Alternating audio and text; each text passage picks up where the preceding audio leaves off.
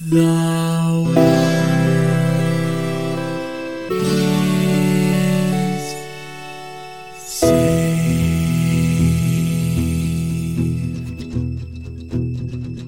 The living room's dark, save for light being cast from the big TV screen and the imminent sunrise that's teasing the one starry sky with whispers of morning. Hey, George. Hey, Lions. How's it going? Better. Like, just Good. in a non-specific way, but also in the specific way that people who listen to the other episodes know exactly what I mean. Because there are some people that like know the canon, right? You know, so they've watched all the episodes. They listen to them when they come out, you know, so they actually get the timeline, and then other people kind of dip in and out, and both are fine. But, you know, if you watch Lower Decks and you haven't watched TNG, 90% of it's a blast, but you don't get those extra like little 10% inside jokes, you know? And that ratio is critical, right? Like, we can wink to the camera at most 10% of the time, right? Yes. If it becomes a 50-50, like, oh, well, you didn't read the books that are supplements to the movie that are supplemented by the TV show. Like, I don't want to become Marvel. We're not going to have a cinematic nostalgia goggles universe. Not at the rate we make money off of this. Yeah, no, absolutely. Like, we can just, once in a while, you open up a crate and it's just like, oh, hey, look, it's a bunch of Data dolls. It's like, are you sure they're all Datas? Some of them might be Lores. Yeah, some of them might be Lores. You know, like, stuff like that. Yeah. But if we opened up that crate and it was full of money, then I would do a whole cinematic universe. Literally, we have a whole new tier of Patreons to show exactly what we're willing to do for money. A crate of money tier. Oh, Lord. George, what did we finally play after talking about it for like several years? Several years. I mean, probably since Civilization 6 came out. Probably. Yeah, we might be able to timestamp this like down to a day. Yeah. Civilization 6 came out. Oh, hey, I started playing Civilization 6. Hey, you know what we should do? We should play Civilization 2, which is what we played. Yeah, which I didn't realize how much iterating happened over the first like 3 or 4 games. Like 2 is very different from 1, which is very different from 3, right? And then like 4 kind of refines it a little, and then 5 refines it a lot, and then 6 refines it a lot, right? So there's this wide top of the funnel. And so I think what's interesting about that is, like, for me, Civilization 2 is my nostalgic civilization. And if someone else says their nostalgic civilization is 1 or 3, you may have like nothing in common because they were still trying so many different things in not the game, the underlying game part, but like what made it Sid Meier's Civilization. So just like, oh, what's your favorite, you know, classic civilization? Like, the answer to this question is meaningful. So think hard. Yeah. Well, I mean, it's like, you know, hey, do you play D&D? I do. Which edition? Second. Cool. I think this conversation is over, because you might as well said no, you know, like, yeah, I'm afraid I have nothing additional to add. Yeah. But which edition do you play? Fourth? What do we do if they say fourth, Dad? Well, then we ask them very kindly, but firmly, to leave. What do we do if they say fourth, Dad? Well, you hold up your holy symbol and say, not today, Satan. I actually saw a meme recently where it said, you know, somebody says, not today, Satan, and it just says Satan. You've rescheduled our plans several times. Is it something that I said, or? I mean, the devil has feelings too. Yeah, you know, I mean, like the devil can apparently be negged, you know? Maybe that's why he's such a jerk. Yeah, right. People are always treating him like crap. I mean, if you believe Paradise Lost, that is it. But anyways, what is your nostalgia experience for this? Oh, wait. Before we start going into Milton. Yeah, I know, right? I got to do the top of funnel stuff. February 29th, 1990. This came out on February 29th. That's funny. 1996. So this is actually a contemporary of like several of the PC games we've done recently. Wait. So it came out February 29th, 1996. That means it's only like, what? Oh, you're doing 5 years old? Yeah, it only counts in years that have a 29. Yeah. So we screwed up because this isn't 20 years old. way too recent. Originally on the PC and unbelievably later ported to the PS1. Just, I cannot imagine trying to interact with they must have had a completely different UI, I hope, because, oh my God. But so what is this game if you've never heard of it? This is a inexplicably isometric 4X game, which is explore, expand, exploit, and exterminate. From the golden age of PC strategy games. There are 3 paths to victory, and I'm actually glad I read this in the Wikipedia article because I didn't know one of these. So you can kill everybody else, right, or conquer them, right, and you run the world. You can build a spaceship that successfully reaches the Alpha Centauri star system. So just getting to space travel isn't enough, which I didn't know that. You have to, not die. But then the ending that I didn't even know was an option is if you just survive until 2020 AD, the game just ends. And your score is just tallied against the other civilization's scores, which I thought was kind of interesting. Like I don't think modern incarnations of the game have the like calendar cutoff victory, but I'm pretty sure I never went that way, right? It was like bloodlust or bust. Yeah, absolutely. No, for me it was, I mean, again, like I would typically do what you, I believe, affectionately called the Wakanda yes strategy. Yeah. Hunker down and science up. Yep, exactly. To where, people come in and they're like, oh, I see that you have only city walls and some people holding weird sticks. I will destroy you with my pikeman. It's like, oh, that's a machine gun, actually. Let me show you how it works. Stand over there. Yeah. And like, oh, you have a catapult? Let me show you my trebuchet. I guess I'll start with my nostalgia experience. So I just played like the mess out of this game, but I don't know where it came from. Like I don't know why we had this game. I don't remember asking for it. I don't remember borrowing it from anyone. So it is possible that this was maybe my older brother's, and so I just played it because it was around, right? Like on the family PC in the dining room. And yeah, so I, like a lot of games from this era, I have pretty clear memories of like how they came into my sphere, but not this one. It was just about it. It's not impossible, though it is kind of unlikely. Like maybe it literally came with a PC. Like we bought a Packard Bell and it was bundled in if you bought the monitor too. I don't, who knows? But I played this game a lot and realized when we were getting ready to do this episode, I think this might actually be the only Civilization I've played besides 4. I played 4 briefly when it was new, and I don't remember why I bailed on it, but I played it briefly, but I played the mess out of this one and only this one. So thinking about how different the early games were is like, oh, maybe I bounced off the series because of this game. Maybe I loved this game and I tried the others and they scared me off because they were different. Like I honestly don't know. And of course I couldn't do any additional research. So here we are. Yep. Yeah, no, pretty similar. Actually, I remember how this one came into my sphere was I was in middle school when this, like I learned about Civilization 2. And a couple of funny things was, one is that I got this from a friend, if memory serves. And no, I'm sorry, I take that back. I gave this to a friend. I had it and I gave it to a friend. And so he was technologically savvy and I was not. And so initially, what my first attempt to give it to him was I was like, oh, I'll just put it onto a floppy disk, right? And it was way too big for that. But I was like, that's fine.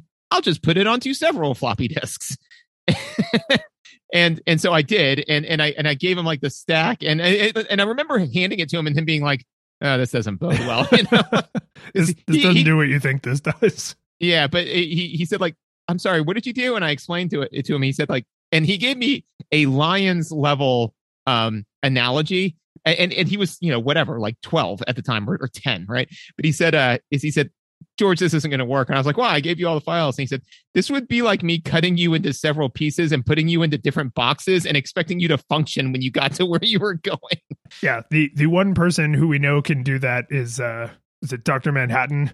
It's like the first thing I learned how to do was put myself back together. But yeah. And then I played, like you said, played the ever loving mess out of this game.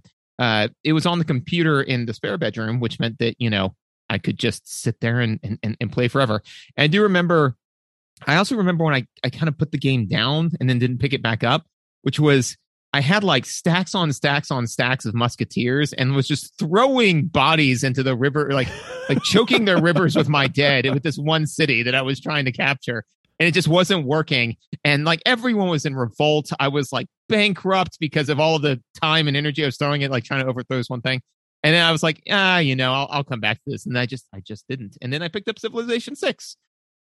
And then a scant 2 decades later, you found a new game. Yeah, I was like, oh yeah, Civilization. I remember liking Civilization. Let's try Civilization 6.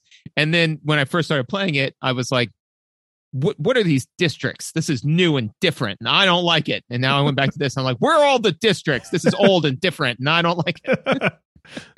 I mean, you jumped 4 iterations. Like that's a bunch. Shall we shill? We shall shill. So if you like what we're up to and you want more of this mess, make sure you like and subscribe, as the youths say. It's the easiest way for you to get new episodes. Just subscribe to the show. Don't make it difficult. Don't be weird about this. If you want to support what we're doing, you can find us on the internet. I stream a lot of the games we play. I didn't stream this one, I think, more than twice because it's an old Windows game and it was a pain in the ass and I just wasn't willing to put up with it. So I stream most of the games we play, but this one only got like 1 or 2 streams. If you want to go above and beyond and support us a little bit, I find ratings are good, referrals are better. So find another civilization, invade one of their cities, and force their people to listen to an episode you think is a game they might enjoy listening to an episode about. That's probably the best thing you can do. You can also give us money. If you give us money, you get the after show. Everybody, all levels, gets the after show. And if you support us at a high enough tier, you actually get your name shouted out on the show. So first, we need to thank our 8-Bit Classics, Jacob, a supreme settler, Yarno, an accurate archer, Jason, a capital cannon, John, a healthy horseman, and Kevin, an unparalleled pikeman, and our 16-bit hero, Michael, a malevolent musketman. And the reason why is because once you get musketmen, it's all downhill for whoever you're I mean, like that's the big one. If you can get gunpowder reasonably before everyone else, you become what was it? The gray goo, right? You become the gray goo, yeah. So we need to talk about the audio visuals before we dig into this, but real fast. I'm sorry. The $1,000 tier. The $1,000 tier. Yeah. So for $1,000, Lions and I will write a song in your honor about how you gave us $1,000. I would do that totally. Yeah, absolutely. I mean, call my bluff. Give me $1,000. Yeah. I mean, you get our level of song making skill, but that's true. That's the real. That's the hitch. So, but I want you to please remember that thread about once you get gunpowder, like that's. Whoever gets gunpowder first, that can really upset the balance of the game. Yeah, it does. Because I have a question for you kind of about your hunker down and science up strategy. Dude, I don't love the visuals in this game, except the visuals that I do love. But here's the thing. Pixel art, and this isn't a problem we have actually had to deal with a lot for most of the games that we've played, I think. But games that are, from the 80s, well, we actually have played a couple games from the 70s. Games that are from the 70s, 80s, and 90s that were pre-polygons were often relying on the fact that CRTs blurred the pixels together, right? And that wasn't like they knew that happened. It's not like they saw the world blurry, right? It's just like our great-grandparents didn't see everything sepia-toned. So they knew, like, oh, if we put these 2 colors next to each other, or if we do this like dithering pattern, it will create this blended look, right? And a lot of Super Nintendo games, a lot of Genesis games, even if they used those strategies, like Sonic the Hedgehog relied on that strategy a lot, but when you sharpen up the pixels on modern screens, actually still looks great. This game, not as much. A lot of the like little faces when you're looking at a city look like terrifying monsters. The icons, the little tokenized, settlers and soldiers and stuff on the overworld map are just like weird, jagged messes. Like there's a lot of information on screen, and they built it to work on a CRT monitor, and it just doesn't look great on a modern screen. It just really doesn't. No, it doesn't. So agreed. The visuals, for the sake of visuals, they don't look great, right? Also, there's a whole bunch of stuff that they don't do mechanically, right, for heavy lifting purposes. So, for example, it doesn't let you know what the resource output is on the map, right? So like, like of a given tile, right? Yeah. So you don't. So if you're going to settle one, it doesn't let you know inherently what tiles on the map that city will be able to access if you settle there, right? Which is critically important. You just have to kind of internalize that. And then you also kind of have to internalize, oh, right, well, this bland green tile does this, or hey, that, and then they have like specialty tiles, right? They have special resources, but you have really no idea what those are going to be until you settle there and then internalize that. Maybe it's in the manual, but I will never know. I also didn't read the manual for this one because I was like, nah, I remember. And then I saw the Microprose logo at the loading, and I was like, oh no, Microprose. This probably came with a dictionary-sized book, and I was like, nah, I'll figure it out. It's fine. And to be fair, you can figure it out, right? But and so one of the things that we discussed, that I'm not going to do is I'm not going to sit here and say that Civilization 6 is better. It is, but that's not the point. But what I am going to do is when I point out a flaw, I'm going to I might say how Civilization 6 addressed this problem. The way Civilization 6 addressed this problem is that they addressed it. Like they didn't not address it. Right. You just hover over tile and it'll tell you what it will produce. Right. And that's very, very helpful. Right. It also didn't. One of the other visuals that I didn't really see that would have been really helpful is they don't give you any idea visually. So like, let's say you're going to go take over a town. I didn't see a way to know what I was getting into when I went to go fight that town. I think later when you have spies and diplomats, you can get information about other civilizations and the specifics of their cities, but I never engaged with spies and diplomats. I just figured if I send enough people with guns, it'll be enough. And not a bad strategy, right? But what Civilization 6 does is it literally will tell you the approximate outcome of what the action you're about to do, right?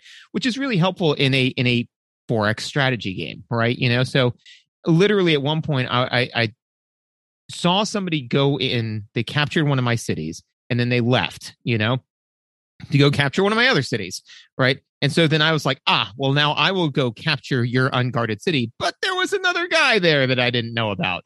And then all of a sudden it wiped out my unit. And I was like, well, that's not a decision I would have made given an option. And you could definitely make the argument that it's more realistic because, yes, when you're a general, you don't know the exact, information of the opposing force, except that you have a gist, right? Like if you are an accomplished general, which ostensibly people leading these units are, right? They should be able to say like, this is going to go well, moderately, or terribly, right? But they're not just going to, throw their bodies onto a pile because the person in charge says, I don't know. I don't even know if there's anybody in there, right? I don't know. The whole room might be empty. Well, and to keep this like rooted a little bit just in the way the visual information is presented is you don't have clear indicators of some of this information. Some of it is completely inaccessible. Some of it you can get later under circumstances that may not be obvious that later it will be accessible. And some of it is like in menus, right? And this game, unlike my beloved Master of Orion 2, right? You have Civ 6, I have Master of Orion 2. Like right-clicking does not solve most of your problems. And to me, PC gaming problems should be solved by right-clicking. Like if I don't know what a thing does or how a thing works and I right-click on it, I should get something, right? And this is what I think is interesting is a 4X game, even to this day, right? But especially in the kind of early era of them where that this game was in that we were playing, they are walking a very high tightrope of we need you to have a tremendous amount of information, and we are still literally figuring out as an industry how to present that to you visually. Like, do we have a million like in Google Maps, like you can turn off like different layers of the map. Like, do we have a million visual layers where it's like, like in SimCity, like you could see the electronics grid or the electric grid, you can see the plumbing grid, you can see the traffic grid. Like that's one way to handle that the SimCity games did, right? Master of Orion put everything behind a right click. And this game kind of does neither. Like some information you just don't have, or you don't get it until later mechanically. And so you find, or I found myself, and it sounds like you found yourself constantly contending with, do I not know where this information is in the UI? Or is this information that the game does not afford me because mechanically they've made that decision, which is weird to think. I don't know if I'm just looking in the wrong place and it's a simple like HUD issue, or if I'm not supposed to know this, or I'm supposed to intuit this through other like, goat bone jangling that I don't know I'm supposed to be doing. Like that's a problem if you don't know if it's a limitation of the HUD or a limitation of the mechanics. Agreed. And so, yeah. So again, there's and again, for its time, this is 93, right? 96. 96. But they're throwing science at the wall and seeing what sticks, right? So a lot of the commonalities, had not been established yet for this type of thing. But that being said, is that there is a ton of information that you need to know, and not most of it is not very represented very easily, accessibly on like a HUD or something like that, and it doesn't visually let you know like, oh hey, if you do thing A, then thing B will happen. And actually, now I'm thinking about it, I'm kind of thinking about this on the fly, which is that when you really, what they don't do, and this is a little bit more mechanical, but they don't visually give you a visual when you are about to make a game-changing decision, right? Or something that could change the trajectory of the game. So if you're about to make a decision that's going to lose you a unit, you need some type of visual that says, hey, it's fine if you want to make this decision, but this is going to be the outcome. Are you cool with that? They're entirely fine with you being like, oh yeah. And literally at one point, I just, I thought that because I was using I wasn't always using the mouse. Sometimes I was using the arrow keys to move my persons, right?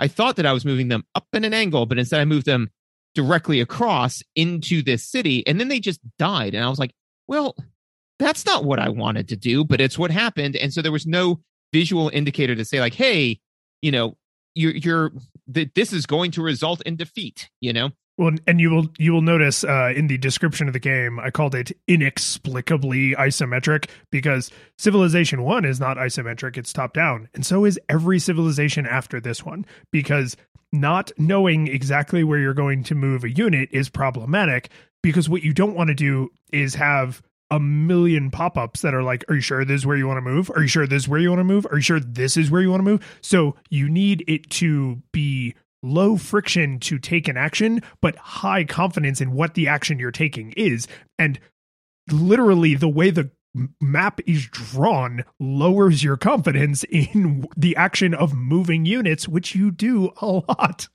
Right. And then the way that Civilization 6 addressed this is that anytime you go to move a unit, one, it's on a hex grid, right? And it shows you the grid, right? Yes. And so you just select the tile you want to go to, and it says, this will take you this many turns, and this is how this is going to go down. Also, too, with visuals, when you go to move, if you can't get there, it just goes, and this actually leads nicely into audio, right? It gives you one way to let you know that what you're doing is not possible. It goes, but it doesn't say, like it's I'm a like, very wimpy buzzer noise. Yeah, but I'm like, but at one point is, the Senate wouldn't let me go to war with the people I wanted to go to war with, which is just a huge disappointment. I hate when they do that. Every time that popped up, I was like, we can go back to an earlier form of government, right? Yeah, no, I literally at one point, it just shows the meme of like the person sweating, pushing the button, and it's just return to monarchy, Democracy, monarchy. You're like that's literally hovering over the monarchy button, being like, I don't have to deal with this. I am dealing with this by choice. Although weirdly, because of the way the science tree worked, and we'll get into that, I discovered democracy before monarchy. So, that was just kind of weird to me. But anyway, so there was a period where I was a democracy because that was ostensibly my only choice. Anyways, I say that to say, though, that it wasn't telling me why I couldn't get from point A to point B. It just said, nope, you can't get there. And I was like, am I getting too close to a city? Do I need to go up and around? What's the problem? It was just like, no. I was like, I don't know what's going on, man. And those audio cues and some of the little visual cues are enough to indicate something is different. And this is a mechanical thing, but I'm not sure exactly where I would insert this. So here it comes. This game, I literally had to. Don't name of your sex tape. No, don't. You, no, you can bleep it, but don't you M-rating up this show.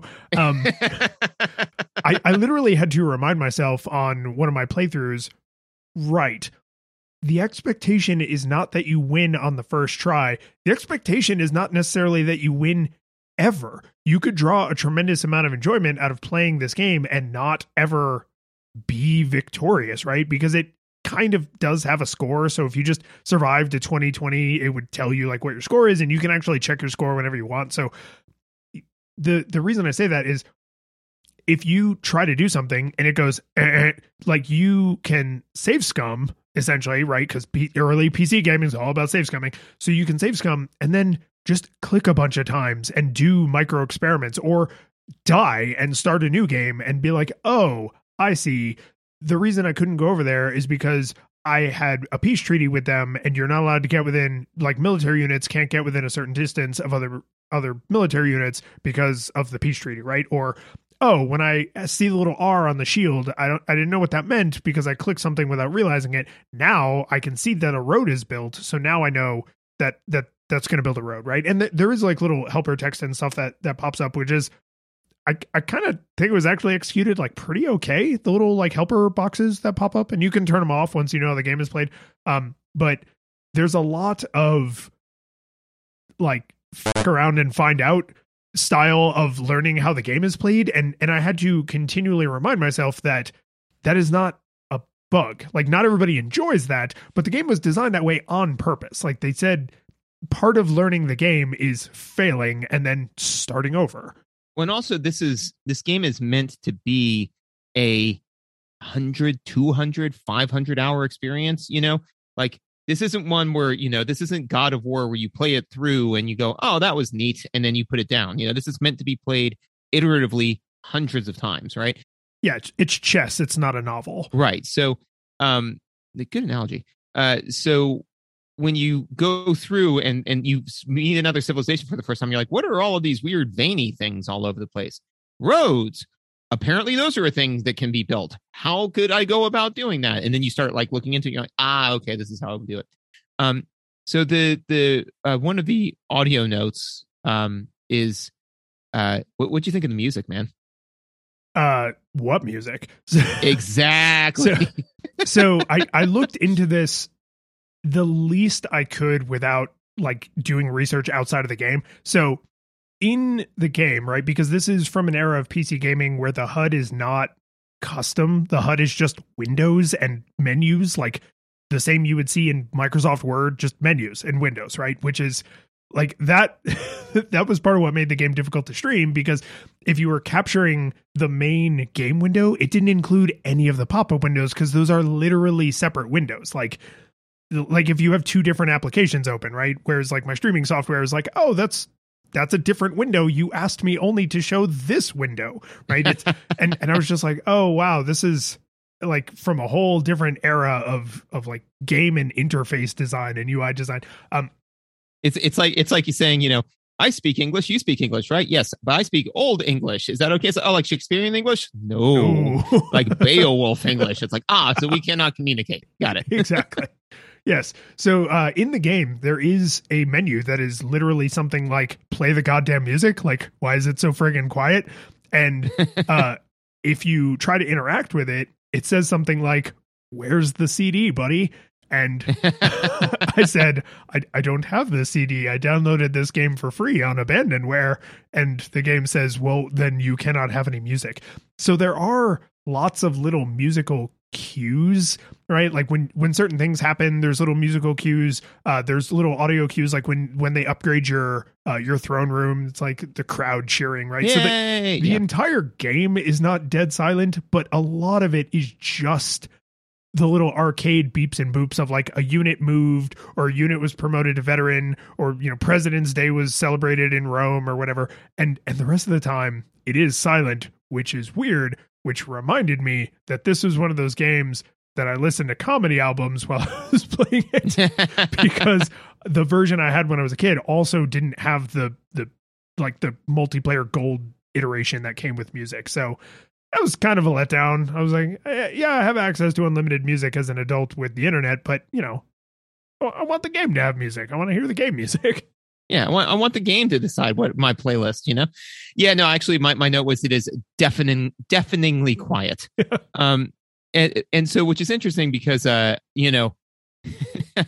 what Civilization 6 does is, which I think is kind of nice, is that there is music, and it's actually specifically music indigenous to the different civilizations that you've been in contact with, right? So, like if you've gotten in contact with the Canada, it'll play "Oh Canada," like their thing. But the interesting thing is, as the ages get higher, right? So when you're in like the very, very beginning, it's all very simplistic music, and then the music becomes grander and fuller as the ages go on. So I say all of that to say that I'd be playing Civilization 2 and saying do do do do do do do do do do do do do, and I've got like this music in my head, and I was like, what? Oh, right, because my brain said you're playing a Civilization game. So I did have a soundtrack. My brain just went in and just said, click, turn this on. And I'm like, yeah. Oh, wait, no, that's all in my head. Oh, this is how people go crazy. All right. No, that's good. No, I was a little disappointed just because I knew, like, I could remember some of the little tunes, like when you're first starting the game, there's like that tribal drums, right? When you're building the world, and it's like dun dun dun dun dun dun ba, ba, ba, ba, ba, ba, ba, ba, ba, ba, ba, ba, ba, right? So there's like the game has music, and I bet the score that went with it is probably fine.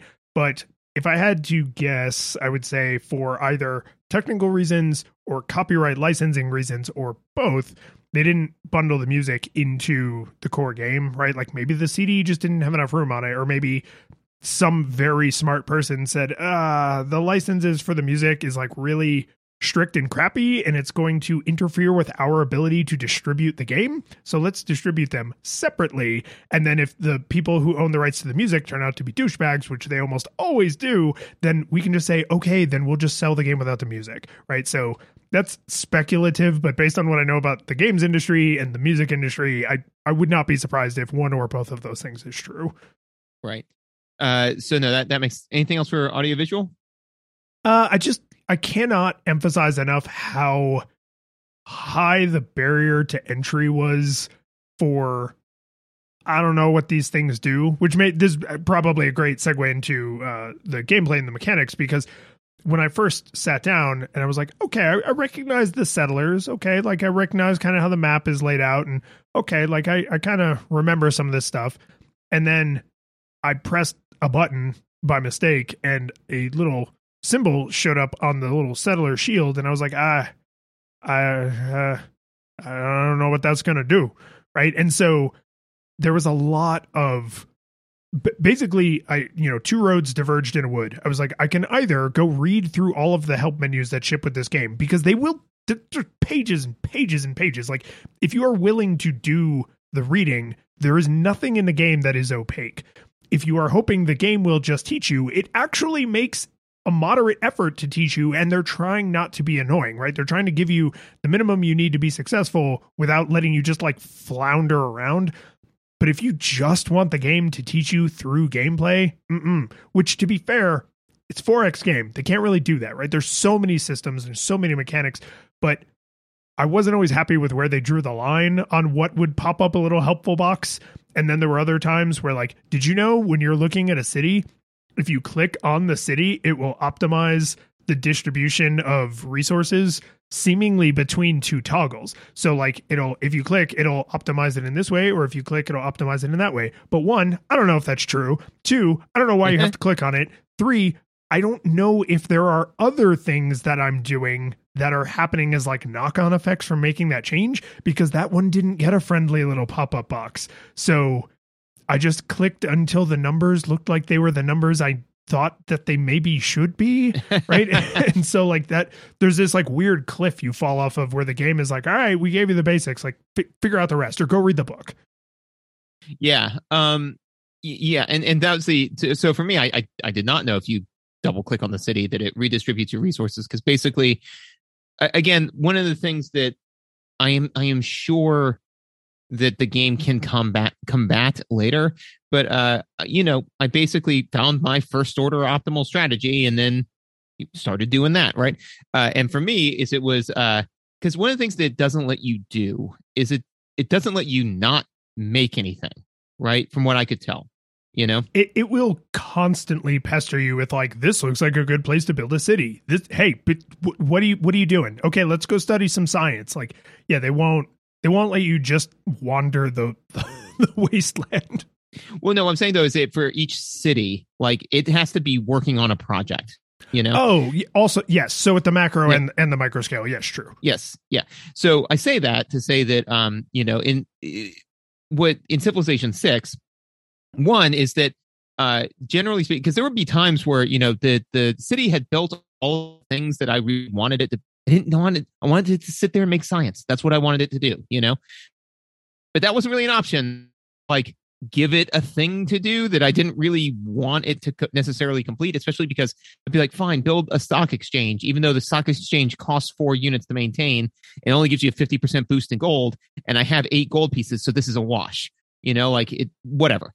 Anyways, what Civilization 6 does is is you can pick, campus research grants or, hub, commercial hub project, but basically you can say, make me science. That's what I want you to do, is I want you to take all of your manufacturing and pour it into science. So I say all that though, to say that when I realized, I'm like, oh, I can't do that. I have to be working on something. Somehow production then became my enemy. I didn't really want it to finish anything. So, but what was great is that once you build a harbor, harbors give you 2 food, right?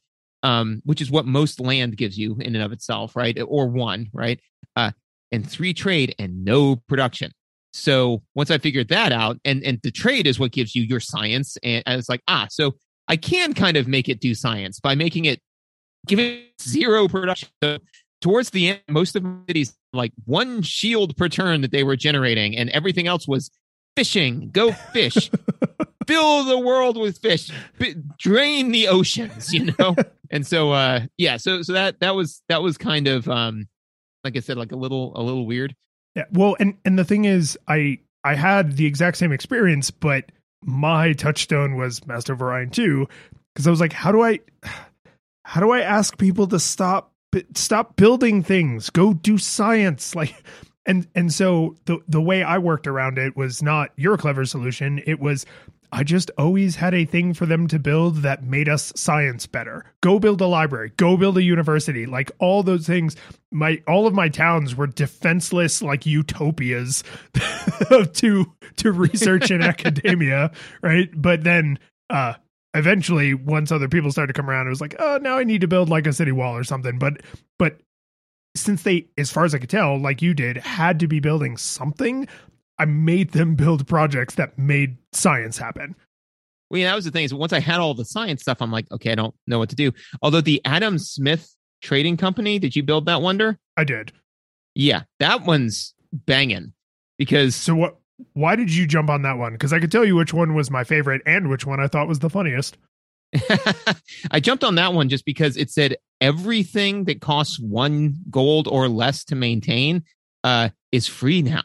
And I said, oh, that's like a lot of the first things that you build, And so literally my total empire maintenance cost dropped from like 40 gold per turn to 15 gold per turn, which means that I don't need to have as high taxes anymore and dump all of that into science. So that's how I got to the science, right? Yeah. Is, Now that's legit. The one that made my eyebrows go like, oh really, was Leonardo's Workshop, because I built that one. That's how it was. yeah. Leonardo's, like, it was probably, I don't know, maybe like 10 games, like not all of them to completion, but just like different scenarios and stuff to experiment. And once I discovered what that one was, unfortunately, on like the 6th or 7th of 10 games, I was like, I would have been doing this the whole time. Because then all of my stupid warriors would instantly turn into riflemen. Yeah, no, Leonardo's Workshop is amazing. That one, and Isaac Newton's university. Pretty cool. Doubles the science output of a thing. So I had like one that was doing like 40 science per turn or something. And I was just like, oh, yes, 80 science per turn, you say. Go on. So real quick, I completely forgot to mention during audiovisual, one of the things that I found exactly as charming in this game as I expected to was the little videos of your advisors, because they're kind of silly and they're kind of poorly acted, right? Because it's probably like the developers and like people from around the studio or his friends or whatever. I don't know. But I love that the luxury advisor is Elvis, just in every era, right? In the tribal era, it's Elvis. In the space age, it's Elvis. I just love, it's so dumb. It's so completely dumb, but it's silly and funny. And it held up exactly the way it did in my memory. Just like, oh, this is because the game is supposed to have some levity to it, right? So when you complete a great, is that what they're called? Great wonders or wonders? Yeah. Wonder. Yeah, you know, like pyramids and the Colossus and stuff. So you complete like a world wonder, and they have a little video that plays, and this is where you get your favorite tangential learning, right? Because for things like the pyramids, they show real footage of the pyramids and of the Sphinx.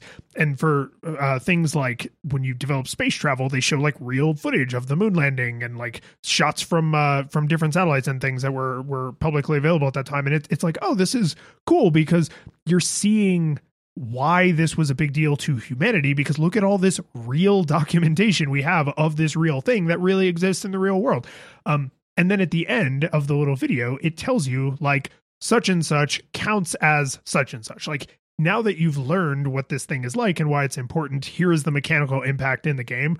The one that really made me damn near do a spit take is the further you get into history, the more kind of like abstract the wonders are, right? So like space travel isn't a spaceship. It is the concept of space travel, right? Whereas the early wonders are literal physical things like the pyramids. One of the wonders you can get is women's suffrage. Did you unlock women's suffrage? I don't believe so, no. Okay. If you unlock women's suffrage and you watch the little video, because you can very easily click out of it, unfortunately, and I don't know of a way to replay it. But at the end, it says, you know, there's like this like cursive font, and it says women's suffrage counts as a police station in every city. And I just went, what? See, there's your tagline, right? Well, and that honestly, because I'm an adult now and I understand that these games are supposed to be like rooted in reality, it made me sit back and go, do I not know what women's suffrage was and what its impact was? Like, that's not what I would have expected. Yeah, I guess that because if I remember correctly, having a police state in every area reduces corruption, right? Yeah. And so like the idea of like, oh, because now women are part of the democratic process and they've been empowered as citizens, like that reduces overall corruption in society. It's like, yeah, okay. But the phrasing is weird. Functions. Yeah. Yeah. Because that's the thing that is fascinating, because it is like it's trying to draw a corollary, basically saying like this counts as a police station in each area for the purposes of reducing corruption. So they created like a weird middleman, you know, because it would be like, if I said, you know, oh yeah, you know, I'm going to go work. I'm going to go work for a person, and they're going to give me, you know, $20 an hour. Right? They're giving a handle of monkey shoulder every 2 hours, and it's like, no, yeah. I mean, I guess because I could then exchange that money for whiskey, but that's a weird way to say that. But I mean, yes, you're not wrong. You know, it made me think of that scene in The Office where Dwight says he's going to pay everyone in Schrute bucks. And oh yeah. Stanley says, I will give you 1,000 Stanley nickels to stop talking about this. What's the exchange rate of Schrute bucks to Stanley nickels? What's the exchange rate of leprechauns to unicorns? Exactly. No, that's fascinating. One of the differences with this one that, and I may have been misunderstanding this, but I don't think I was, which is that scientific discoveries are based off of your total science output, but it's just a certain number of turns, right? Every X turns, you will make a scientific discovery, right? Yeah, based on your output. Based on your output, right? Yeah. So space travel is ostensibly more to unlock, but it's based on it's because there's multiple layers of abstraction. So it takes more science to unlock space travel, but because they give it to you in raw turns based on how much of your society's output is going into science, it's hard to say exactly like, oh, this is 10 times more complicated than unlocking this other thing, because there's 2 levels of abstraction. Right, because like what I looked at was that it just basically, when I would be setting, they have the window that says set your taxes, set your science, set your luxuries, right? And there it would say like, hey, if you set your science at 70%, then you're going to make a discovery every 5 turns. If you do it at 60%, it's going to be 6 turns, 7 turns, so on and so forth, right? And that's great. It makes for good and easy decision making. But the way I decoded that was that, is, let's just say that for whatever reason, I never researched monarchy. So it's now between, space exploration and monarchy.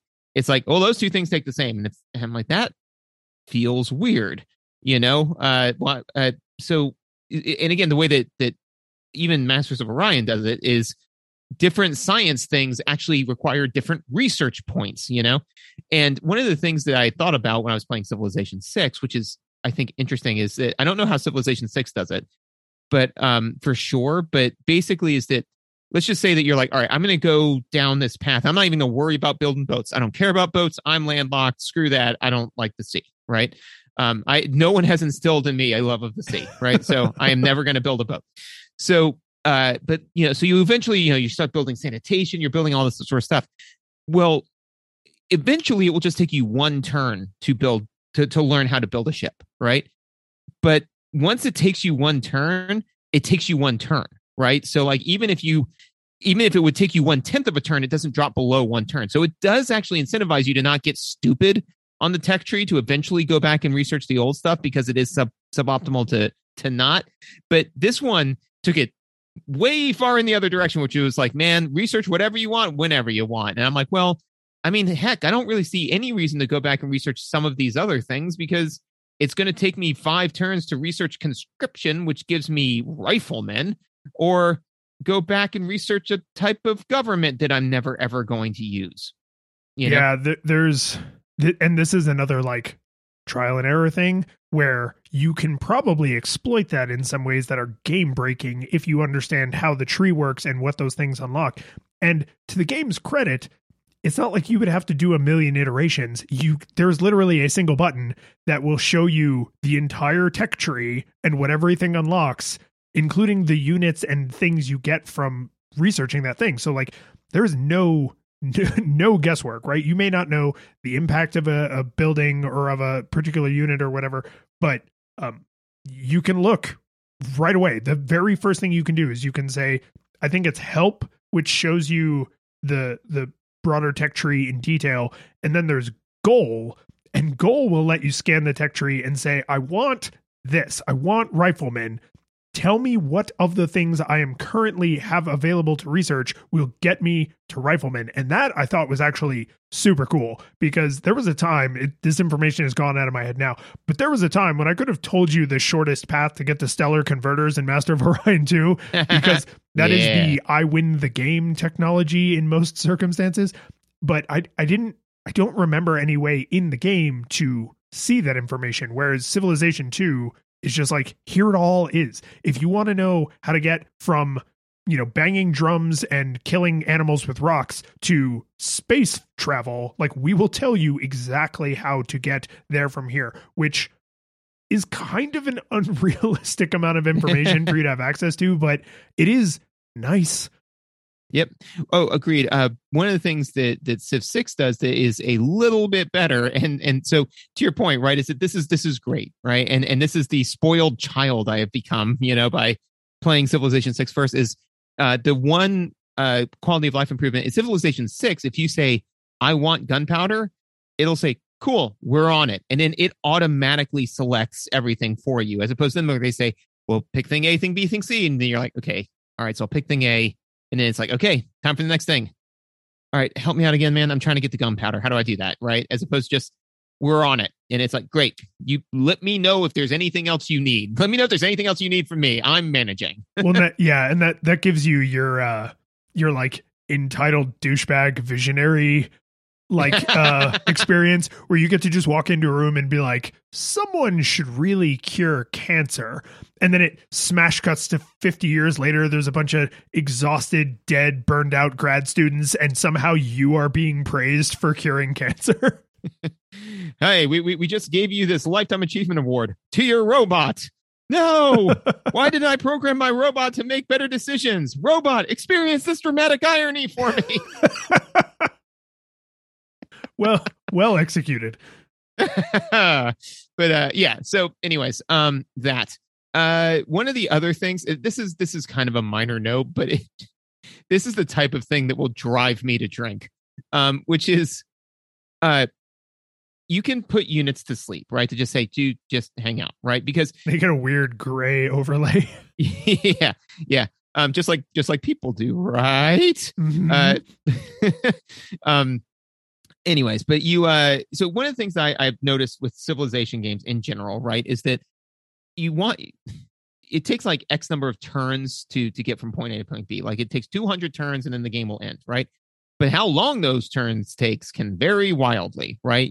So in the beginning, turns go by super fast, right? And then you can make it there was a while in the middle of a couple of my games where turns were also going by super fast because I had all of my units asleep and I kind of had everybody doing their thing. And I'm like, okay, just keep sciencing. That's all I want you to do. I want you to hunker down in science, right?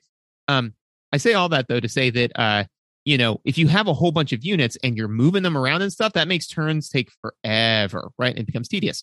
So most of the time, if I don't need the unit to be doing anything other than defending a city or there, if in case I need it, I would put it to sleep.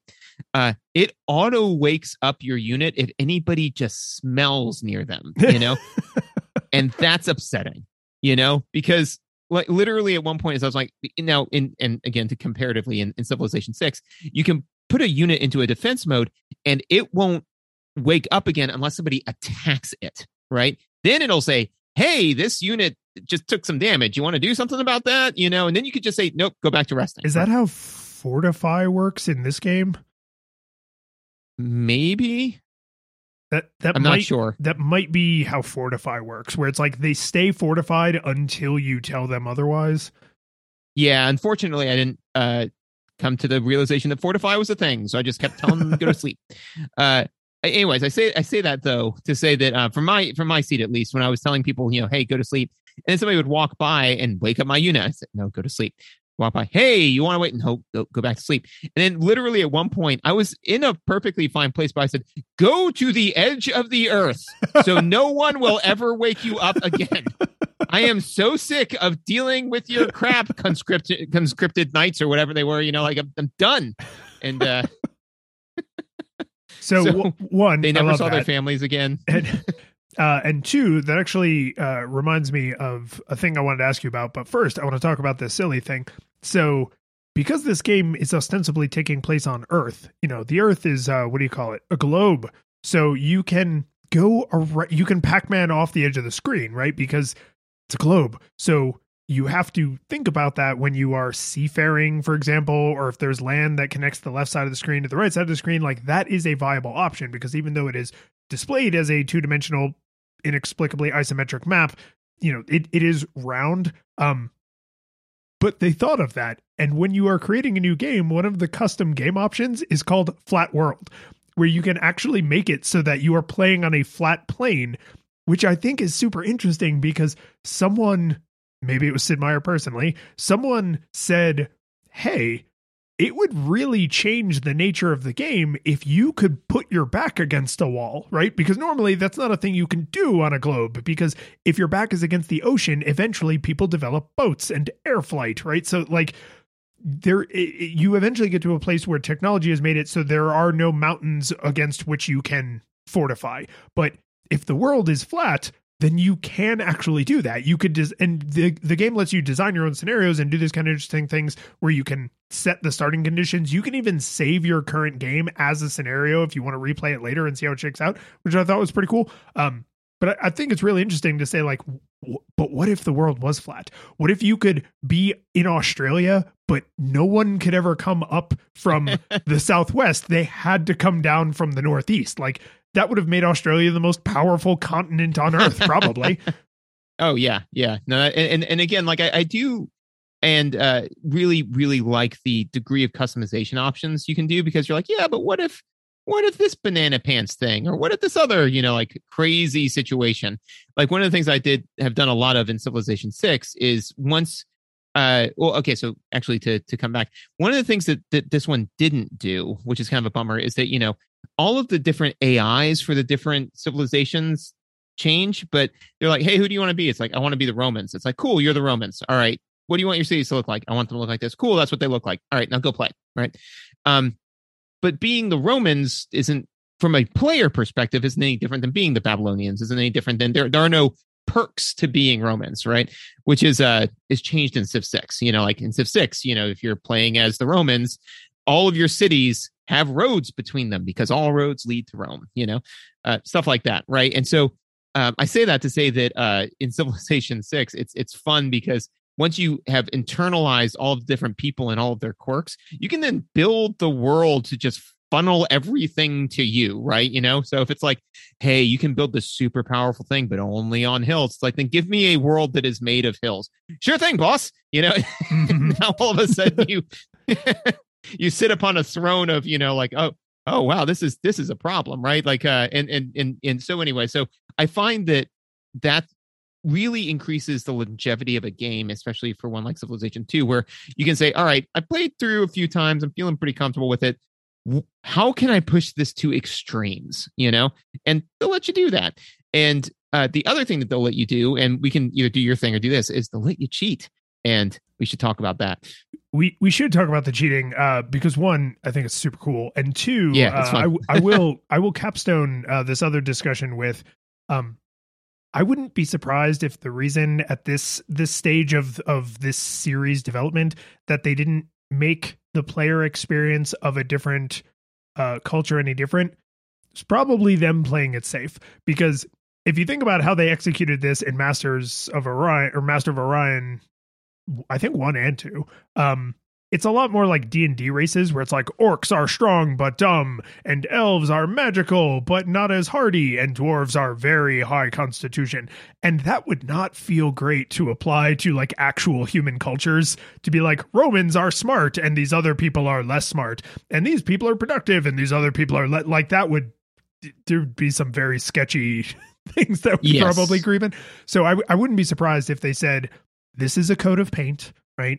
You are and by default, I think the map you play on is not Earth-like, right? You have to ask for an Earth-like map, so you don't even get the potential geographical advantages of different cultures. And I think that was probably intentional, where someone was like, let's not decide that like this race is smarter or dumber or more productive or less productive than some other race. With alien races, you don't feel bad doing that, but with real human history, that would be bad. Well, and actually what they did in Civ 6, which I think was great, is that they just did more tangential learning, which is that they say, like, so for example, the Genghis Khan, right? He is not like, it's not like you're great at killing people because that's what you do. You go kill people. It's like, no, but they do have the best mounted units in the game. So, and they have a specialty type of encampment that they can make because it's a type of encampment that they made. Like it is a way that they were. So it's like it's optimal for you to play this in a warlike fashion because that's what they did. And culturally, there's a lot of things that they had that they developed that did that. But, I now know some words I don't know anymore. But to your point, right, is that I am sure in the mid 90s that was not going to necessarily occur to anyone initially. Well, and the team on Civ 6, by the time they were making, Civ 3 and 4 and 5 and 6, like this was an incredibly successful franchise. So you can bring in things like cultural advisors, right? Right. They can work with the game designers, whereas obviously this game had a much smaller team, as evidenced by the fact that no matter which civilization you are, your advisors are the same 6 white people because it's the people they filmed who probably worked in the office on this game, right? So like they probably wouldn't do that anymore. If they were going to have real footage of real people, the people who are your advisors would probably look like the culture you're supposed to be from, not the same 6 white people from an office in LA or San Francisco or whatever. Yeah, no, and actually one of the things that they because they did have different, they do have different playable cultures and all that sort of stuff in Civ 6. They one thing that I did notice that I was like, and I'm again, I'm not the person to point to something and be like, that's offensive, right? Because just I don't really have a whole lot of clout in that area, right? But all of the avatars are cartoon humans, right? But they really walk a fine line of making sure that they're cartooned in like an okay way, like I was looking at it, I was like, yeah, I think like maybe one or two of these could be considered offensive, not, oh, well, this person, we're going to give them this like, miserly look because they come from a culture of this thing, right? Or we're going to give this other person like a really strong look because, they're big dumb orcs, right? Or something like that, right? It's like, yeah, no, that way to thread that needle. And to your point, to bring it back, is that you can really only do that with cultural experts, not with Chad from accounting, like, well, it's you just made me realize the word caricature is positive when it's singular, right? Like if you draw a caricature of Richard Nixon and you give him big jowls, then somebody would look at that and be like, oh, that's funny. That's Richard Nixon. He had, these kind of prominent jowls. If you draw a picture of, let's say Richard Nixon was Irish, I don't know. If you drew a picture of a generic Irish person with giant jowls and you were like, yeah, because every Irishman has giant jowls. It's like, no, caricature is fine when you are characterizing a specific person, because then it's like, oh, hey, we're all having fun here. But when you are characterizing an entire culture, and less fine. Let's talk about cheating. Cheating is awesome. Cheating is awesome globally in all things forever. Yeah, not just in this game. I just meant like, period. Just like a broad generalization. Absolutely. Yeah. I was characterizing cheating. Yeah. Like what is ethics? What is an ethics? It's a miserable pile of secrets. Anyways, but cheats. So yeah, there are cheats in this game. One, they don't even like try to, there are no cheat codes. It's just like, there's a menu dedicated to it, right? And it's right cheats. At the top. Yeah. It's right at the top with like build actions, if you're looking how to do fundamental things about the game, you are going to immediately recognize the fact that you can cheat, right? So I don't know, man. I like that because as opposed to like, being behind some closed door, it's like, yeah, man, play the game, cheat on the whatever you want to do, man. It's you paid for it, right? Like this is a distinct departure from a lot of the philosophy of the time. It's like, well, we got to make a game hard because otherwise, why are they going to keep playing? It's like, no, man, you already paid us. Play this game however you want, right? To me, my go-to cheat in this game was destroy all units at tile X. Love that cheat, man. There's some elephants coming over here, and I don't really like that. So we're just gonna smite them from on high. Well, so what happened to me in my first playthrough was I was playing as the Babylonian, I was playing as the Romans, and the Babylonians, like at the beginning of the game, like everybody was coming to me like, hey man, give me $50. And I'm like, fine, whatever. And like, hey man, give me this like modicum of technology. I'm like, whatever, like just go away, leave me alone. I'm sciencing, right? And so from their seat, they're like, give me $50. I'm like, I have 2,000 gold. I do not care, But then at one point he said, hey, teach me how to gunpowder. And I said, oh no, we're not doing that. And he said, then it's war. And I was like, whatever, man. And then all of a sudden, a whole bunch of units came out of nowhere. And I was like, oh no, right? And so, but in Civilization 6, cities have a base defense strength, right? So, like if you want to take over a city, you need at least a couple of units that are of decent quality just to fight through the city. And then if they're garrisoned units and all this sort of stuff, it gets more and more difficult, right? But I was like, well, they're coming, but I can get my musketmen over there in like this amount of time and it'll be fine. And they just walked into my city and said, this is ours now. And I said, what? Taking over cities is way too easy in this game. Way too easy, which then again it incentivizes a certain warlike playstyle, right? So they just walked into the city and said, it's ours. And I said, no, it's not. And so then but because of that, they then got like access to a whole bunch of technology that I had, which was devastating. So I'm like, oh, well, before I could have taken your weird horsemen, but now you also have musketmen. And I was like, all right, we're done here. Smite. And, like, so basically what I did was I just walked back but they took over like 2 other towns. So I like walked into that town, took that one back. And now I'm like swatting flies, and getting increasingly irritated. And so then, I took over there. This is kind of just going into the story, but I smote everyone in their capital city, and I walked into there. I was like, mine now, what? And they said, and so then they actually split into 2 different factions because this caused a civil war, right? And like, so now there's the Babylonians and the Sioux, and I was like, oh, all right. I mean, sucks to be you, man. And then the Sioux came to me and said, hey, how about some of that sweet, sweet peace? And I said, no, I am going to wipe you from this planet. And the Senate said, nah, super psych, we're cool with that. And I said, come on.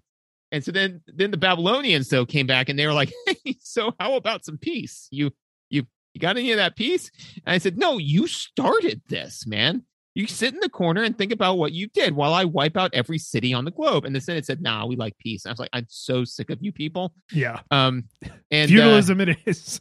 It's like time to wind back the clock. But anyways, the moral of that story is that's why I enjoyed that particular cheat, because one of the things I always hate about 4X games is that person walking into my city and now suddenly getting all of my tech and all this sort of stuff, that's devastating, right? And that made me feel unhappy. And the amount of time I was going to spend feeling unhappy until I got the good, happy chemical drip of I have now sought vengeance and set the world back to being right in my mind's eye, that takes so much time. And I don't want to spend that much time because it's not proportional to the good, happy chemical I'm going to get when I actually get the job accomplished. So being able to twist that chemical on in my brain to say like, nah, smote, haha, like that was really nice. And I really liked it.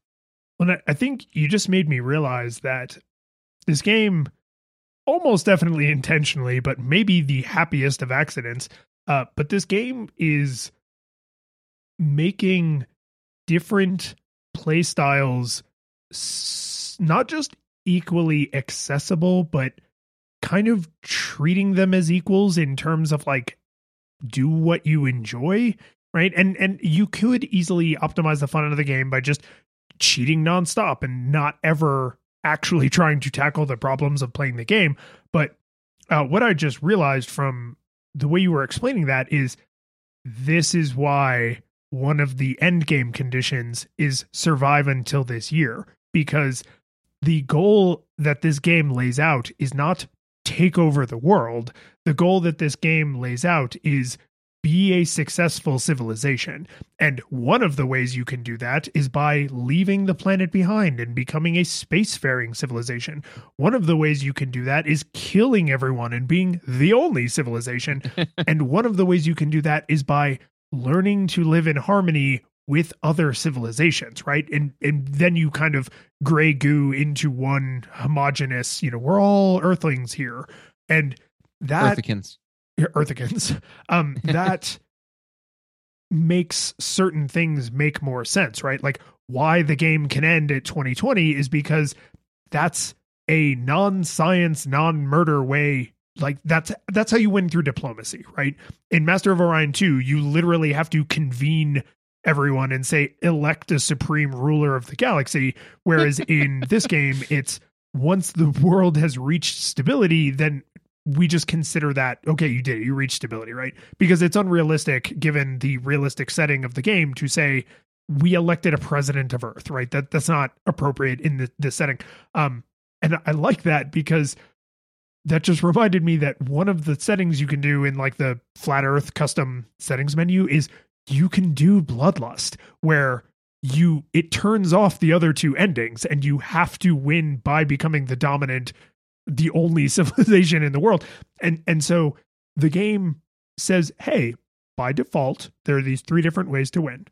If what you want to do is cheat, we put those right over here, super easy to get to.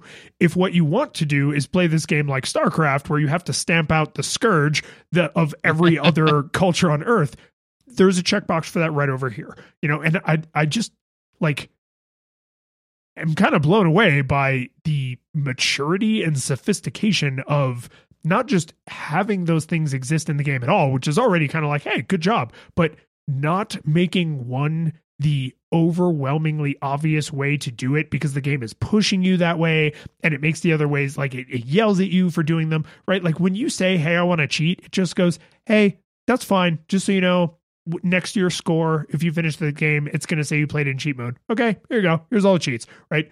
Just because there's no way to undo it, right? So it gives you a little Surgeon General's warning, but that's really impressive. It's really impressive when you think about it on that kind of like macro, we just want everybody to have fun here kind of scale. Oh yeah, no, absolutely. And also too is one of the things that I liked about the cheats is it's basically an assist mode, right?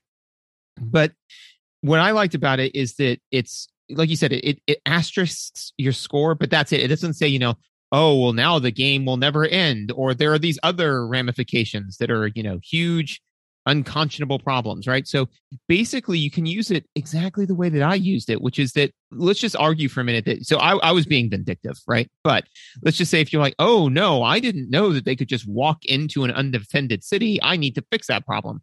All right, well, I'm going to smite everyone in this city and go take it back because I didn't know that. So I'm going to basically force the game to reset where it was to, you know, before this thing happened.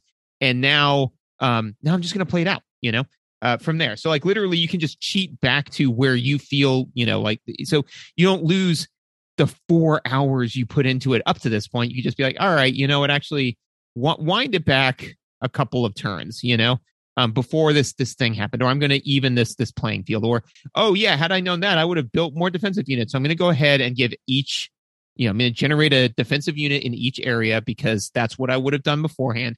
Yes, that does give me a slight edge, but it evens it out, you know? So, yeah, it's critical to be specific for someone who hasn't played this game or hasn't played this game in a long time, that the cheats are as targeted as you just described.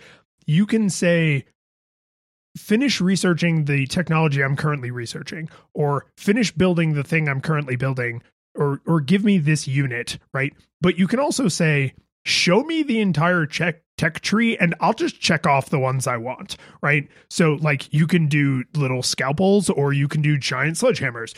You can just edit how much money you have. If you're just like, you know what, I didn't really understand how taxes and production worked, and like now I'm way behind, and like I just want slightly more robust coffers, right?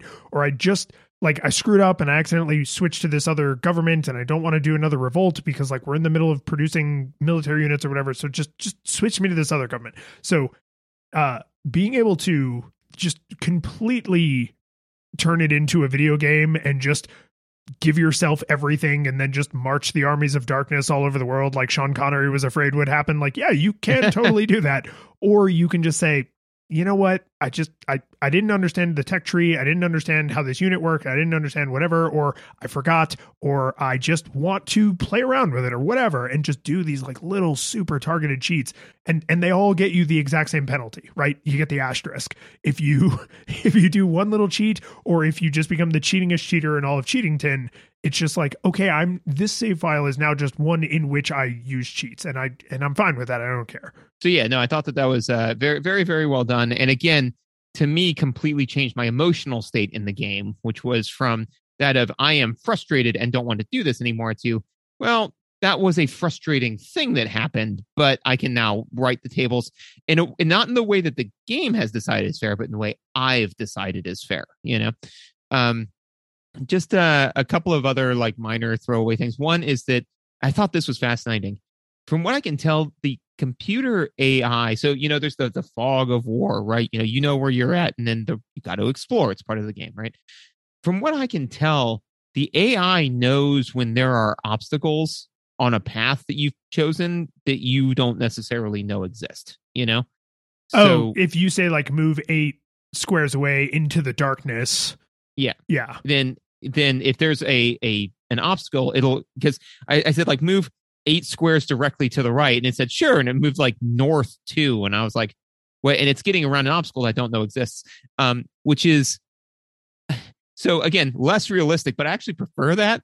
What they, in my opinion, Civilization 6 went in the wrong direction, which is they will assume a direct path, and then as the Fog of War lifts, they'll change that, right?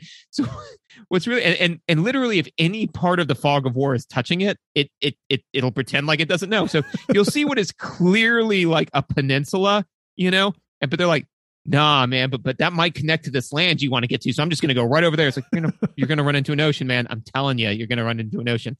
And it's really funny when you do the Earth map, because I know what that looks like, right? So I'm like, the computer doesn't know, So I'm like, hey, go over here. And they're like, oh, yeah, man, I'm just going to take a straight route. It's like, not unless you somehow know how to fly from Spain to Africa, because there's a big old body of water right there and you don't know how to cross it. So I actually preferred that. I thought that was nice. Yeah, and there are a lot of things in this that are video gamey or are just like silly and just kind of there for levity's sake. And I can't think of any that really like rubbed me the wrong way, where I said, oh, that was a dumb video gamey way to handle that. Like, there might have been times where, because of Sour Grapes, I said that, but I think generally from like a game design standpoint, I was usually like, no, okay, like that's fine. Like, that's a video gamey way to handle that, but that's fine, right? The only place, I guess, and we already talked about it, is just the tech tree is weird, but it's not video gamey. It's just weird, right? It's like it required further refinement, throughout the later games. There's one thing I wanted to mention to you, just because I don't love it, and the main reason I want to bring this up is not because I have a ton to say about it in Civ 2, but it's like I want to know if they changed this in Civ 6. I made a lot of logistical errors because of not understanding how certain things worked, because my mental model is very tied up in how Masters of Orion 2 does logistics, and this game does logistics in a super different way, super duper different way.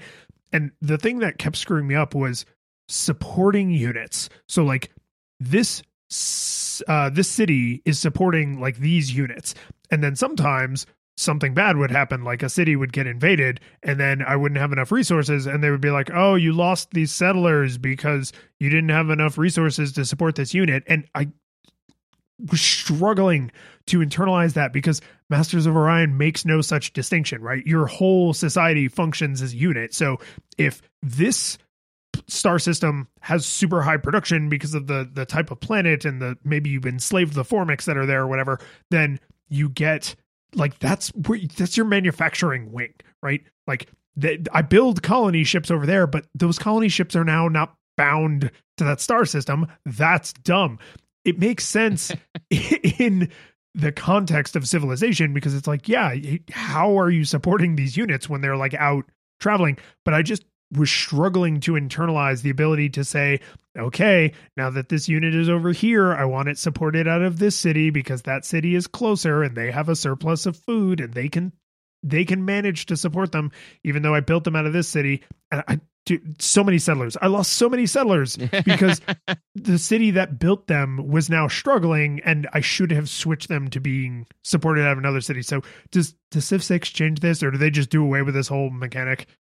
Yeah, they did away with it altogether. Oh, thank God. Masters of Orion bore out on that one. Yeah. Yes. Yeah. Once you build a unit, it's that unit. It has a gold maintenance cost, but that's it. But that just comes out of sense. the general coffers, right? Yeah. Right. Like yeah. So and I think that there's some type of a war weariness mechanic, but just again, for the record, I only play Civilization 6 on the easiest possible difficulty because I don't want to challenge. I want to come slowly take over the planet, feel good about myself, and then go to bed. But anyways, so there is something with like war weariness, which I think that, like if you're at war for too long, it'll cause people to be upset with you. But yeah, but no, I mean like, and that's one of the things that is interesting about Civilization. So with Civilization 2, I would say that mechanically they do incentivize for you to go take over the world, even if you're going for the science victory, right? Because more cities means more science, right? So it makes the most sense for you to do that. Oh, one thing I did want to mention really quickly, just as an aside, when you said you have to pull the Galactic Senate together in Masters of Orion, wasn't it always a blast when you had like so many more people than everyone else, and they're like, we want you to be the leader, and you're like, no, I want this other guy to be the leader. And it's like, oh, okay, but then he's going to win the game. Like, you submit to his rule. No. Yeah. It's like, well, we're all united against you. It's like, that's what I wanted. And then you exterminate the new unified race. Yeah. Well, and you pull the sheet off of the first ever stellar converter, and you're like, behold. Behold what is about to happen to you. Anyways. The number of times I have seen the planet getting cut in half animation. Oh, yeah. Yeah. Because, I mean, good. Because, I mean, hey, you can't terraform a toxic planet, but you can do an artificial one. I know we talked about that when we played that game, but that is maybe the most psychopathic I have ever engaged in a video game, where I was just like, oh, there's one planet in this star system, and there's a couple other planets I don't really care for. So, hey, you guys go colonize those planets. Yeah. Or better, I will colonize that planet, and here is a gift. Wait one. Yeah. Yeah. deep issues that game could unearth. Yes. Yeah. It's just kind of like you and then Smash cuts to you with your therapist, and their like mouth is open, and get out. You are beyond help. So anyway, taking over cities is the ideal way to go. One of the things, though, that they do in Civilization 6 that mitigates that advantage is that the more cities that you have, the harder it is, the more it costs to build districts that build science or money or whatever. So there is a point where it's like, hey, if you got 5 cities, that's optimal. If you go conquer more cities, it'll actually slow down the production in your existing cities, See, that sounds like a refinement of the supported units mechanic, right? Is what they wanted is there needs to be some sort of external pressure on expansion. And the way that manifests in Civ 6 is it sounds like, oh, it's harder to have these districts, and there's downsides to the way, like, if your districts aren't set up right, then that causes these other problems. And the way it manifests in Civ 2 is, oh, you have like literal supply lines between you and all of your units, and so there's a limit to how many units a given city can support, and then that causes like these other problems. And I don't like the supported units manifestation of that external pressure. Like I do think for the way the game functions, there needs to be an external pressure that makes unlimited, as rapid as possible expansion not the one and only way to win, because then otherwise that's just what you would do. And every game would end in the year 5000 BC when we have the biggest rocks and the heaviest clubs, and we just went and clubbed everybody's heads in, right? So like that wouldn't be fun. But I don't like the supported units implementation of that external pressure. Yes. So the one final note that I have, and then we can talk about you had a thing tied to gunpowder that you wanted to go over. I did. My God. Oh, it was basically we sort of had like a roundabout version of the discussion with the tech tree, which is just like I don't love the way the tech tree is implemented, because it's like kind of confusing. And granted, they put all the information in front of you, so you can figure it out, right? But it's just, again, it's not Masters of Orion 2, and for you, it's not Civ 6, right? So it's like, it's just, you don't fit my mental model. But I did think it was interesting once I understood, like, oh, getting from here to guns allows this certain style of like hyper aggressive, basically unstoppable gameplay. I was like, oh, that's pretty close to a first order optimal strategy. Like, which sucks, because that's kind of how it actually shook out, right? Like the first people who got guns like caused a lot of problems for all the people who didn't have guns, and then the first people who got tanks and atomic weapons caused a lot of problems for people who didn't have tanks and atomic weapons. So it's the game, for better or worse, does an actually pretty accurate job of like reflecting the way history has actually borne out, which is cool. But the way it manifests in the tech tree is so kind of jank that it creates this weird, like, oh, we have guns, but we haven't discovered pottery. Right.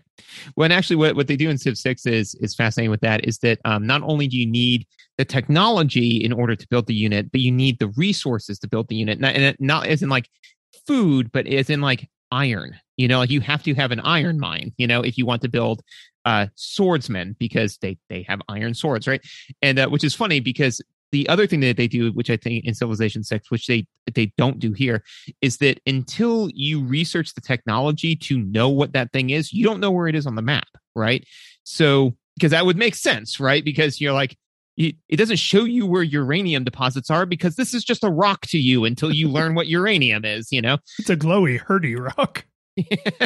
Well, that's actually the problem. Is it's not a glowy, herdy rock. It's just a rock, but it's cursed because everybody who holds it dies early. You know, it would be easier if it was the rock from Star Trek that Beverly Crusher fell in love with. You know, so you find this rock and you discover polytheism because you now think rocks are cursed, and then later you discover uranium, but it's the same rock. Exactly right. Different approaches, different strokes, you know. But anyways, I say all that to say that what's interesting sometimes is you'll be like, yes, I'm going to create, you know, iron swordsmen who will then, you know, be like awash the world with my glory, right? And so you say like, yes, now research on iron mines, and it does it, and you look around, you go, I don't own any iron mines. Well, damn it. Which is backwards, right? Like the parts of the world that developed iron weaponry did so because they discovered iron, not they didn't develop the idea of iron weaponry and then went, crap, we don't have any iron near here. No, this is a problem. But again, like the nice thing is that it does, again, curtail that strategy, because if you don't have access to iron, then, you know, and what they want you to do is they want you to go and trade and stuff like that, right? But that never works. So I say all that to say the one other thing, and again, is the way I remember this back in the day, so much so that when I first started playing Civilization 6, I said, Pangea. I want to play on Pangea because I don't want to ever deal with water ever, because trying to get units across water is a godforsaken nightmare. I remember having a similar feeling when we played StarCraft. And every time it was like, oh, you got to put a bunch of Marines into this dropship. I was like, no, why? Nope. And there's so many missions where you must do that. And I hated them. Hated everyone. And so because what they do in Civilization 6, which is amazing, is units can embark, right? So if you put the unit into water, it just the boats come, right? The boats just become the boats. Now, what it does is it severely reduces their attack ability, right? So they're, you know, because they're on boats, right? Boats aren't reduced by being on the water. So it behooves you, if you're afraid of being attacked on the water, to have an escort with them, right? But you don't have to, right? But yeah, the minute I said, like, I came to the water and I got this like uneasy feeling, I said, oh no, I'm worried. And then I clicked on the water and I said, hey, can you just, it's just one tile of water and I see land right over there. Can you, you know, maybe just hop in and go over there? And they said, and I was like, oh no, I'm not building the ship. So I guess that area is just off limits to me. You know, like this is, again, Wakanda forever, man. Like, let's do this. Yeah, I didn't get to experiment with custom maps, or I just did like randomized, right? Because that's the way I remember playing, and that's the like happy path. Like when you're starting a new game, that's one of the defaults. I did seriously want to do the Australia like super science Wakanda strategy where it's like, we are the only people who start on this landmass and everyone else starts on Pangea. So they can all interact with each other and cause each other problems. And I'm just over here, and like, we will be like aliens to them when we show up with our hyper futuristic technology because they haven't been able to fully science. So I didn't get to, I wanted to play through one game like that and I didn't get to, but I mean, I know how it would shake out. It would essentially shake out like cheating because it's cheating with extra steps. That it is. The one other thing, a side note, I'll say just about like Civilization 6, where you said like, what's always interesting is when you do that, if you say like, I'm going to play as Australia, and everybody in Europe's wailing on each other. So eventually you go over to Europe, right, with your death robots and the thing is, I always find fascinating is you'll meet like Frederick Barbarossa of the Germans, and he's like, you know, it's good to meet you. As you can see, here's my home nation of Brussels, and there's Berlin, and there's Paris under German control, and you're like, Paris, huh? What an odd name for that city. I would like more information on that. Because it's like, and you just see the cities that they've taken over time, and you're like, hey, I don't think you came up with the name Paris, man. There's something dark going on there. How different was the feeling between losing a city versus losing your capital city? Like the swelling of nationalism that rose up in me when someone would like take over Rome or, take over whatever my capital city was. It's just like, oh no, some random city was taken over. Oh, the capital was taken over. Well, I've now conscripted 100% of my citizens into the military, and we are taking back Rome. Yeah, no, which is kind of what Rome did when Hannibal came through. So that is true. Yeah, yeah. So good on you. Way to stay in character.